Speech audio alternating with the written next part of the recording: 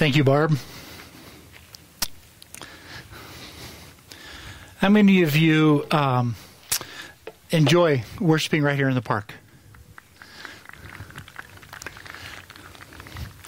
Okay, I want you to picture with me 3,000 years ago what life would be like. That was a very superstitious time, and I mean that in the technical sense.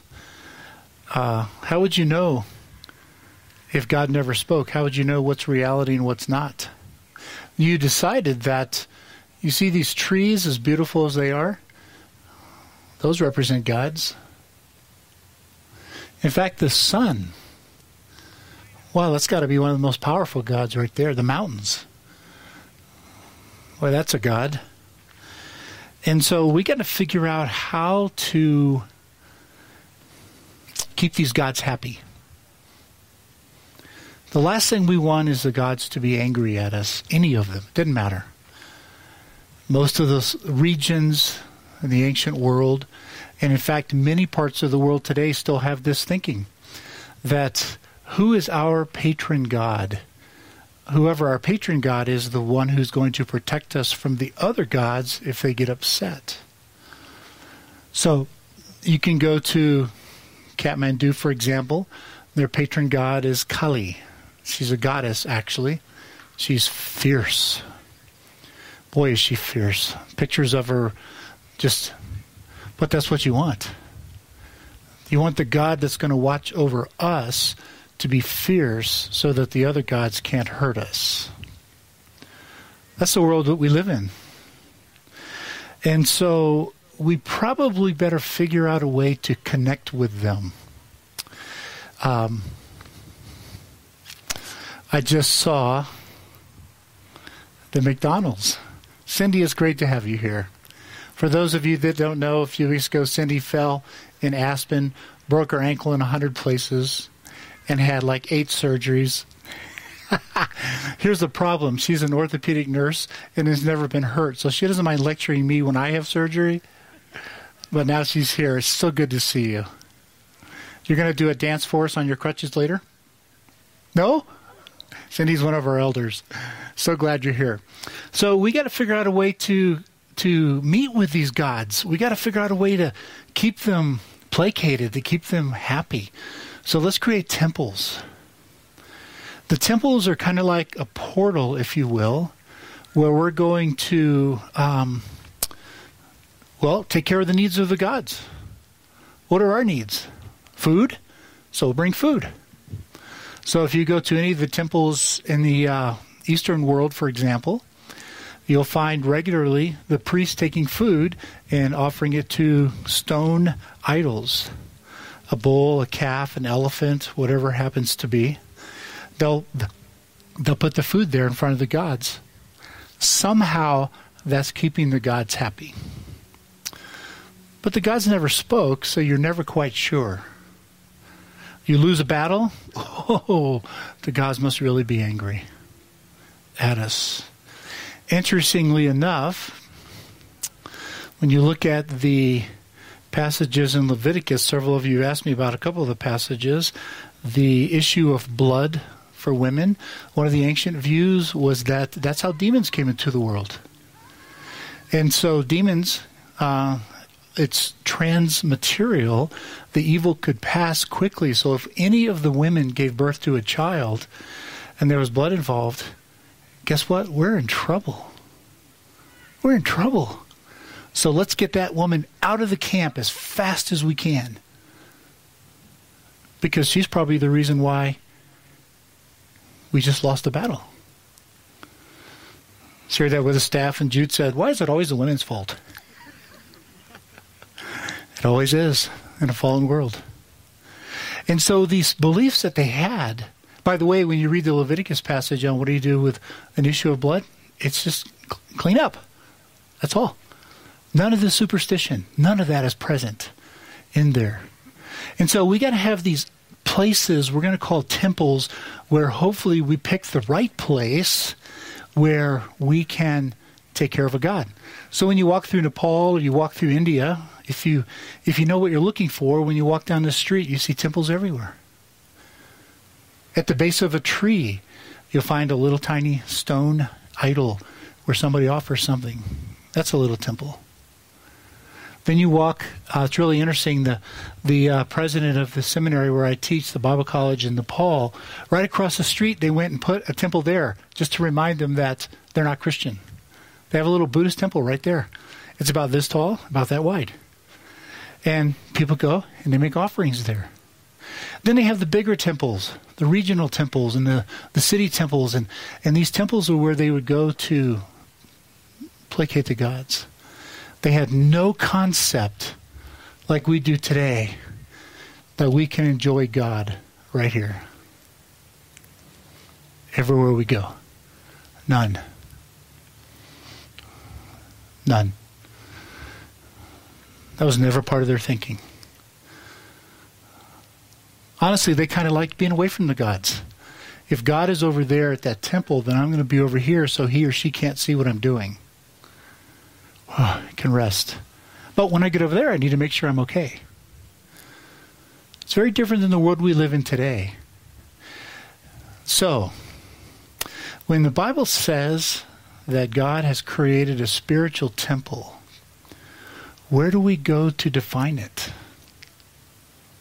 Do we go to those Buddhist temples? The Hindu temples? The pagan temples in Africa? Do we go look at those? Well, they sure teach us a lot about how people thought about temples, but I would suggest to you that they don't really help us figure out what God is intending. He's using language that the first century world understood very, very clearly, but he's using it in a way that's vastly different than what they were exposed to. We're in a series, A Different Kind of Faith, and I wanted to spend this summer. Looks like we might spend a little bit longer time if we're going to stay out in the park. Remember, pretty soon you're going to be bringing your snow shovels. Where we look at how is Christianity unique? How is it different in its belief system? Most Christians, and I would say many of you, don't realize the precious gift that you have been given, how incredibly unique your belief system is. It's very common in scholarship, if you pick up commentaries and read, to talk about where we overlap. Oh, we all have the peace, love, and happiness texts. We all have those. And if that's all we focus on, guess what? We look an awful lot like Hinduism. We really do. Buddhism. It's not until we get to the differences that we begin to see how wonderfully unique Christianity is. And I am absolutely convinced, to the point that I would die for this, that it's because we believe in the one true living God. And whenever he steps into our world, either through speaking or action, he does it for the purpose of redemption. Every time. For those of you that have been around me for any length of time at all, I've given you lots of examples. Anytime he steps into our world, he does it for the purpose of redemption, to fix something that's broken in culture. Because he cares about this entire creation more than you do. This is his. He made it. The animals, he made them. The pagans who don't believe, he made them. The trees, they clap their hands. It's amazing. The mountains, he made them all. So whenever he steps into this created world, he does it for purpose and intentionality. That's not found anyplace else in the world. So when he steps in and decides to have them build a tabernacle, a temple, guess what? It's going to be very unique. It's going to be very unique from what they were used to and what they were expecting. We've been spending quite a bit of time starting our sermons in Leviticus. Today I'm going to go back even earlier to Exodus. Now remember, we are about 3 weeks out of Egypt. That's all. It's only about 3 weeks later. They were 3 weeks that they've been in, since they got to Mount Sinai. So it's about 7 or 8 weeks since they left Egypt. And so when took them to Mount Sinai, remember he took them to the base of Mount Sinai. So I used Buffalo over there as an example. And at the base of that mountain, he said, all right, if you follow my commands, you'll be my people, my prized possession. You will be mine. I will be your God. And then he terrifies them with lightning, thunder, the mountains shake, earthquakes, smoke everywhere. And then in Exodus 20, that's in Exodus 19, Exodus 20, the next chapter, the people are over at the base of that mountain. They ran. It's one of the passages just makes me just chuckle. They thought, oh, we're going to meet our God. And they go over there, and he terrifies them, and they go running over there. Moses goes chasing after them. And Moses says when he gets there, don't be afraid. God did that on purpose to show you who he really is. This is your God. Later on, Isaiah, Jeremiah, Ezekiel, they're all going to say, has there been any nation where a God demonstrated the power that our God had? Why on earth do you take a piece of wood, on one end you build an idol, and the other side of it you burn it for firewood? Where's the sense in that? That doesn't make any sense. Has any God ever shown the power that our God has shown? No. The answer is no. It was so powerful that they ran from there to there, and Moses had to chase after them. So now, 3 weeks after that event, he decides to tell them about a tabernacle. They're very familiar with this. They all wanted to have tabernacles. It's in Exodus 25 through 40. It's the largest section in the Mosaic Law, talking about the temple. The tabernacle, which later on became the temple. Okay? The tabernacle was while they were wandering. It's a tent. But when they got to Jerusalem, then they turned that tent into a magnificent building. And so the rules are the same for both. So when I talk about tabernacle, I'm also talking about temple. And so when God says, I want you to have a temple, he spends all of those chapters, 25 through 40, telling them about it. That's how important it is. It's the largest section in the Mosaic Law. He does that before he gets to Leviticus, where he says, here's all the rules. So today, in the next 2 Sundays, we're going to spend talking about the temple and the tabernacle, because that's who we are. If we are a spiritual temple, then we need to understand the foundation to this section here. And the question we're going to ask is, how does this temple function today? Remember the metaphor we've been using, a different kind of faith. God reaches out with an open hand, and he gives us a gift.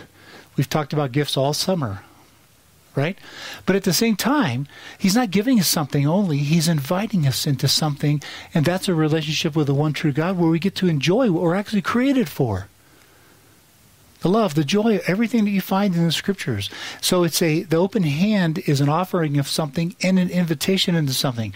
But the moment he gives it to us, like all blessings and gifts, it's meant to be shared with someone else. That's what makes it a gift. That's what makes it a gift. It's not a gift until you begin to share it. The blessing. And so here we are, 3 weeks after that covenant. We're at the base of Mount Sinai. They had said, all that the Lord has said, we will do. I love that language. Then in chapter 25, he starts a discussion of this. Moses has gone up onto the mountain again to get this. We learn a great deal about the Lord based on the names that he gives this building, this tent, if you will. For example, in Exodus 25:8, have them make a sanctuary for me, and I will dwell among them. Okay, boy, we learn right off the bat in one verse, we learn a ton about God. Have them make a sanctuary. That's a place of holiness. You see the word sanctuary, holiness, they're all the same Hebrew word. This is a place of holiness because the people didn't quite grasp that God is present with them. It's not the same as God is everywhere and everything. No, we serve a God who is with us. He's omnipresent, which means he exists with us wherever we are. So he says, build a sanctuary, a holy place for me so that I will dwell among them. Okay, right off the bat, we heard something new. The gods never wanted to dwell among us. Why on earth would they want to come down and live in the mess we're in? I mean, that's true today. Talk about a mess. I've told several of the young people, you guys need to pay attention to this year. This is a history in the making. The beginning of the year, we're talking about impeachment. Pretty soon we have pandemic. And then we have a little bit of panic. And then we have quarantine, right? Excuse me. And then we have masks, and we have all the things that you're all wondering what in the world is going on. The world's tilted off its axis. Well, that's not enough. Then we have all the different protests and the looting going on. Then we have a big election coming up. Man, this is a year to pay attention to. The world feels like it's off its axis for those of us that are older. We're wondering when it's going to get back on it, right? And so here we are. I will dwell among them. This is one of those events that is it's so countercultural. It's like an earthquake. The God wants to be with us. Talk about a gift. Assuming what your view of God is. If you're terrified of the gods, this isn't a good thing. But when Moses says, don't be afraid, that's one of the most oft repeated commands in the Bible. This is the God that we serve. I want to be with you. So build a place where I can be present with my people. There's one of those gifts right there that we can hand off to people, to others. God cares about everyone and wants to be with them. But then he goes on the very next verse. Make this tabernacle, so now it was called a sanctuary, now it's called a tabernacle. Make this tabernacle and all its furnishings exactly like the pattern that I will show you. So not only is it a dwelling place, it's a tent. Make this tabernacle, that's a word for tent. Okay, now, not only does he want to be with us, but he wants to live with us the way we live life. So, Israelites, you're in a tent? I'll be in a tent. You see how powerful this is? This sets the stage for a very important doctrine that we call the hypostatic union. That's just to make sure you get your money's worth. Okay? Here's what that means in simple language.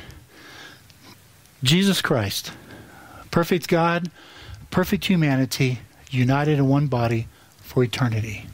That's what it means. Now think about the ramifications of this. We were not made to be without our bodies. We're not made to be disembodied spirits. That's not us. We're made to exist in the body. That's why Paul argues that when we're outside the body, we feel uncomfortable. So when we're absent from the body, when we die, we're present with the Lord until we receive a new body. He takes care of us. But God doesn't dwell in bodies. He is spirit. And he decided to take on a body just like us for eternity. You see, the sacrifice, appropriately, it was on the cross. But the sacrifice for God was much, much, much, much longer. It was the cross where he paid for our sin, but the sacrifice is eternal because he took on this body for all time. Forever. Why? It's right here. Because he wanted to live with us and be with us. So in New Jerusalem, guess who's standing there? Jesus. And we get to go up and touch him and hug him. With our masks on, of course.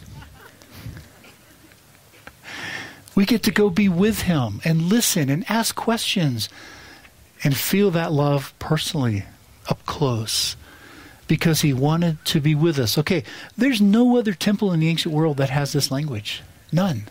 Right here. So he wants to dwell with us and he wants to live in a temple just like us. But then he goes a little bit further in Exodus 28, 3 chapters later, he says something else. Make linen undergarments as a covering for the body. He's talking about the priest and reaching from the waist to the thigh. Aaron and his sons must wear them whenever they enter the tent of meeting. There's another word for it, a tent of meeting, verse 43. Tent of meeting.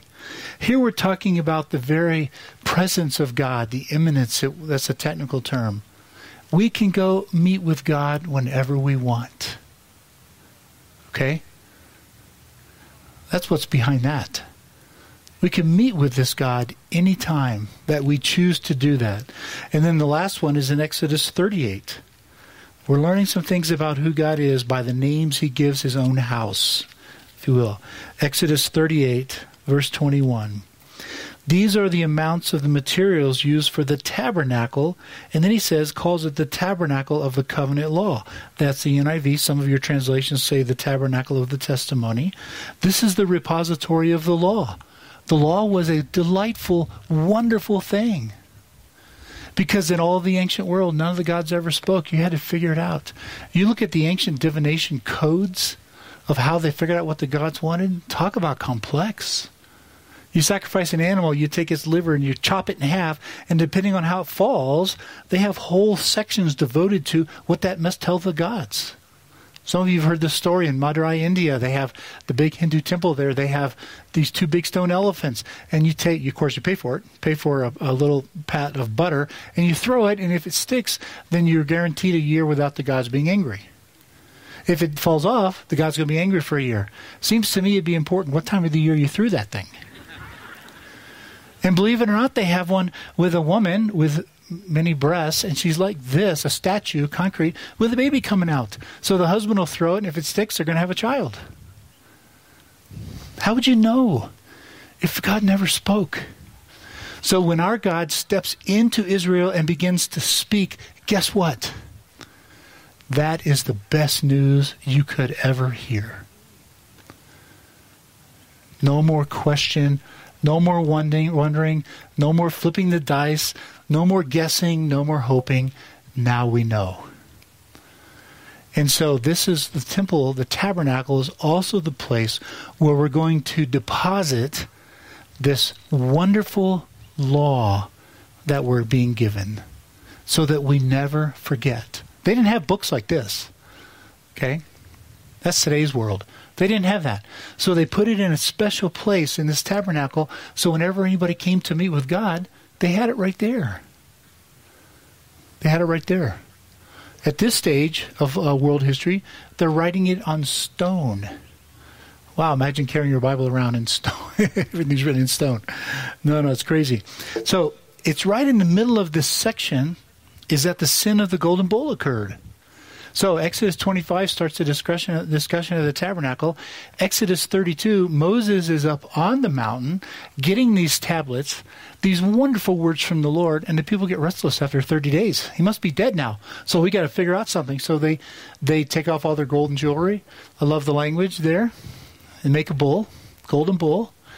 Golden bull, by the way, throughout history has always symbolized fortune, sexual prowess. Always. Even in our culture today, I can show you many pictures of how it's used. That's what it symbolizes. We're victorious. We've got the most powerful God.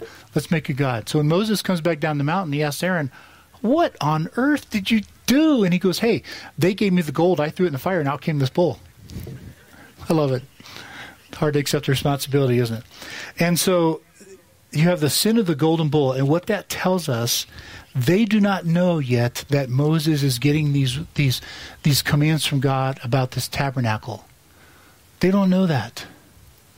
Here he is up on the mountain getting these wonderful words about a God who wants to dwell with them, live in a tent like they do, and go with them everywhere they go. They don't know that. And they build this idol.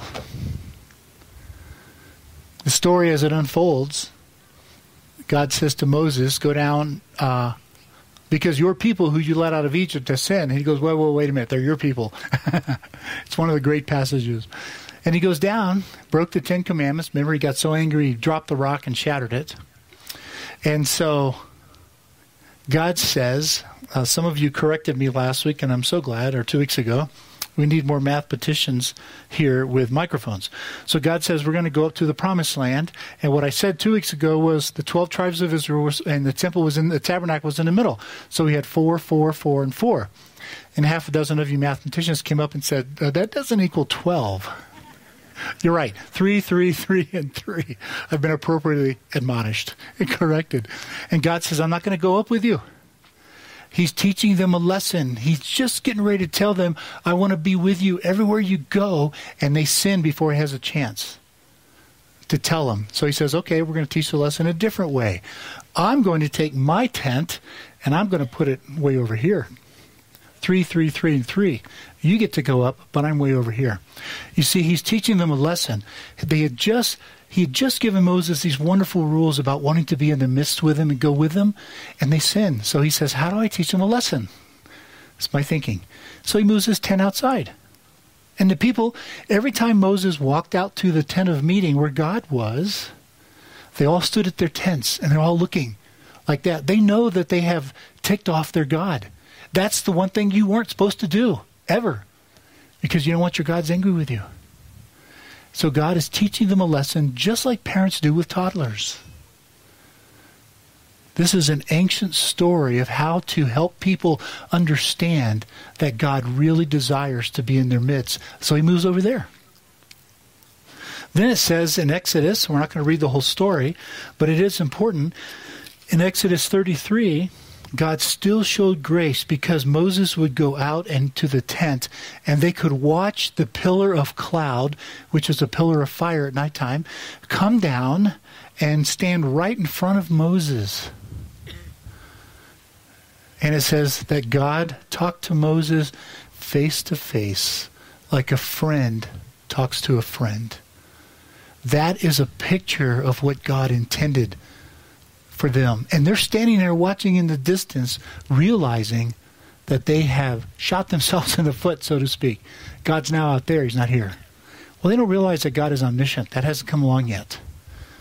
You see the story? This is the context in which the tabernacle comes. So then in Exodus 34, he gives them again new tablets. And he makes a proclamation, I am Yahweh, I am your God, you will be my people. Then in Exodus 40, when they finished building this tent, the one that's really going to be God's home, not the little tiny tent, but now the real tent, God's glory filled the tabernacle, this tent, so powerfully that they couldn't enter. And they had a very tangible, they had a very real sense of who God is. They could see it. They could see this Shekinah glory. It was so powerful to them. God was right there in their midst. Because now he's back in the middle of the nation. This group of people, they could see it.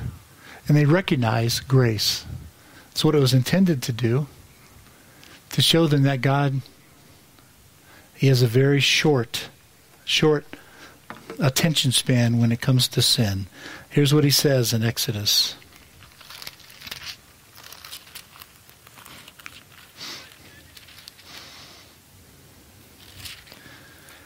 You're going to love these words.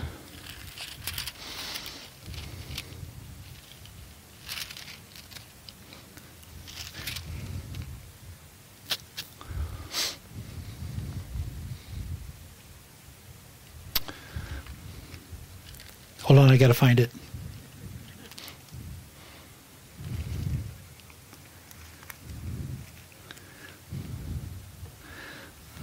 Exodus 34. Verse 6, the Lord, Yahweh, says his name twice. He's trying to get their attention. The Lord is compassionate. He is a gracious God.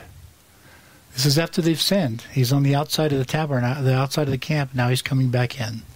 Slow to anger, abounding in love and faithfulness. Did you hear that? Love and faithfulness. Those words are going to appear in just a moment. With Christ. Maintaining love to thousands. The prophets take this language and make it a little bit more explicit. Thousands of generations. Forgiving wickedness, rebellion, and sin. He doesn't leave the guilty unpunished. He punishes the children and their children for the sin of the parents to the third and fourth generation. Here's the point. Numbers are very important to the Israelites. He punishes you for sin for 3 to 4 generations. but he blesses you for thousands of generations. This is not designed to say that your children are going to have the same sin you are. He's setting up a picture here for them to see that his dealing with sin in your life is only that long compared to his dealing with grace, which is this long. We often hear the part of the sentence where he says, visiting the sins of the parents on the children for 3 to 4 generations. So you better be careful, parents. That's what we hear. Right? But we forget the whole second part. But he visits his blessing for thousands upon thousands of generations. In other words, the way he deals with sin is insignificant compared to the way he blesses. That's how he moves back into the camp. Okay, so what happens then when we move into the New Testament? Very beginning of John, we have 2 very, very, very important verses. Now, remember what had happened. We skipped the whole part where Israel continued to sin as a nation, and God eventually kicks him out of the land. The glory of the Lord in Ezekiel departs from the temple. That wonderful glory that they had experienced, that Shekinah glory, it's gone now. The temple's just an empty building. It's an empty repository, and God is no longer there. And he's gone for 400 plus years. No glory reappeared. Even the ancient rabbis during this intertestamental time knew the reason why God's glory had departed from the temple was because they had sinned. Even they knew that. Sin had to be forgiven before the glory would come back. And they kept wondering, when's it going to come back? Then when Jesus appears on the scene in John chapter 1, verse 14, the Word became flesh and made his dwelling among us. This is the Greek verb for the word tabernacling or tenting. He tented among us. He did the same thing that the tabernacle was designed to do. He came and lived with us in our world the way we live it. And that's why the doctrine of the hypostatic union is so critical, because for eternity he's going to walk with us, amongst us. He's going to be laughing at some of you like crazy. I won't tell you who you are. Some of you is going to be scratching his head going, wow, we made that guy? No, it's going to be filled with love. But that's the verb. There it is. He became flesh and he made his dwelling among us. This is what the tabernacle was all about. God would come live with us, and eventually the temple. He goes on, John does, we have seen his glory. You see, the glory returned. Here it is. It just returned in Jesus. The person of Jesus, the glory of the one and only Son, who is from the Father, full of grace and truth. The same language right out of the Old Testament. Full of grace and truth. Here is the perfect embodiment of the temple, of what God intended all along. Here's that gift that he's giving us. The true temple has stepped into our world, Jesus. But then he doesn't stop there.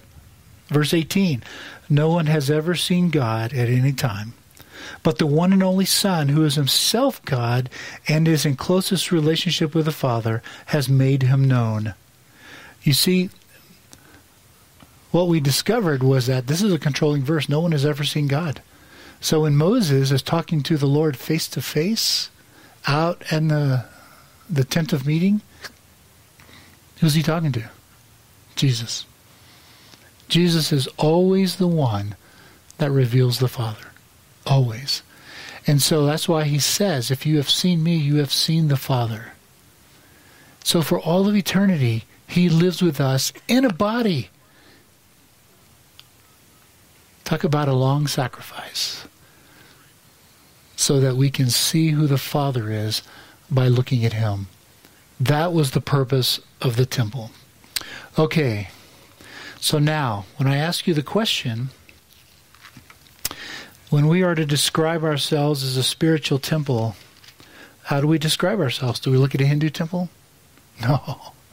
We go back to the Old Testament, and we look at the tabernacle and then the temple, and then we look at Jesus. Now we have a glimpse of one of the purposes of us being the spiritual temple. And the Spirit fills us, so the glory returned to the temple. Thank you, Barb, for reading Ephesians 2. Consequently, you are no longer foreigners. No longer. You're no longer strangers, but you're fellow citizens with God's people and members of his household. And you're being built upon the foundation of the apostles and the prophets, with Christ Jesus himself being the cornerstone. There's a lot of people that have come before us. Hebrews says later on, there's a great cloud of witnesses surrounding us. We're not alone. We can do this. We can live lives of faith, because there's a lot of people that have done it before us. Do not be afraid. Don't be afraid of what's happening in the world. If it feels like it's off its axis, that's okay. It's God's axis. It's his world. Don't be afraid. We are surrounded by these people that have come long before us. But he goes on from there. In him, that's Christ, the whole building is joined together and rises to become a holy temple in the Lord. And in him, you too are being built together to become a dwelling in which God himself lives. So what's the gift we've been given? God himself comes to live with us. Right now it's in the form of the Spirit. We together are the temple. What God originally envisioned. The next 2 Sundays we're going to talk about part 2 and 3. What were the functions of the temple that describe who we are as a church? What we're supposed to be like. But based on this one section today, we are the place where God dwells. Us. Is there any better gift in the world than this? Is there any better gift to offer our friends and neighbors to come meet the Lord? Come meet the Lord, because he dwells in us together. Don't ever be afraid to tell people that you're a Christian. Don't ever be afraid.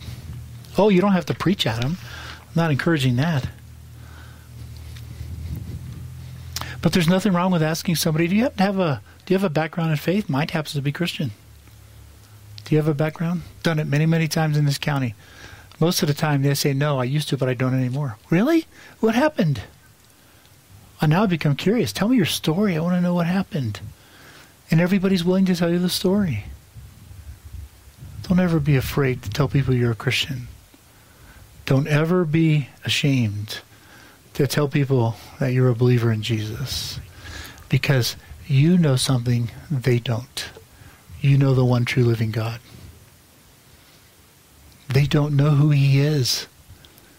They only have a stereotype. And you have the privilege of blasting that stereotype apart. That's what it means to be the temple. Father, thank you. Thank you for caring enough about those ancient Israelites in that very superstitious world to give them a very real picture of your dwelling, which we now understand what you desired all along was to live with us and in us, to walk with us, to live life the way we live life, to be our God, and for making us your people. Father, we don't desire to keep this secret. We long for our friends, our neighbors, our relatives. We long for them to have the same experience we do of how delightful and wonderful you are. Give us both the courage and the wisdom to know how to say that well. In your Son's name we pray. Amen.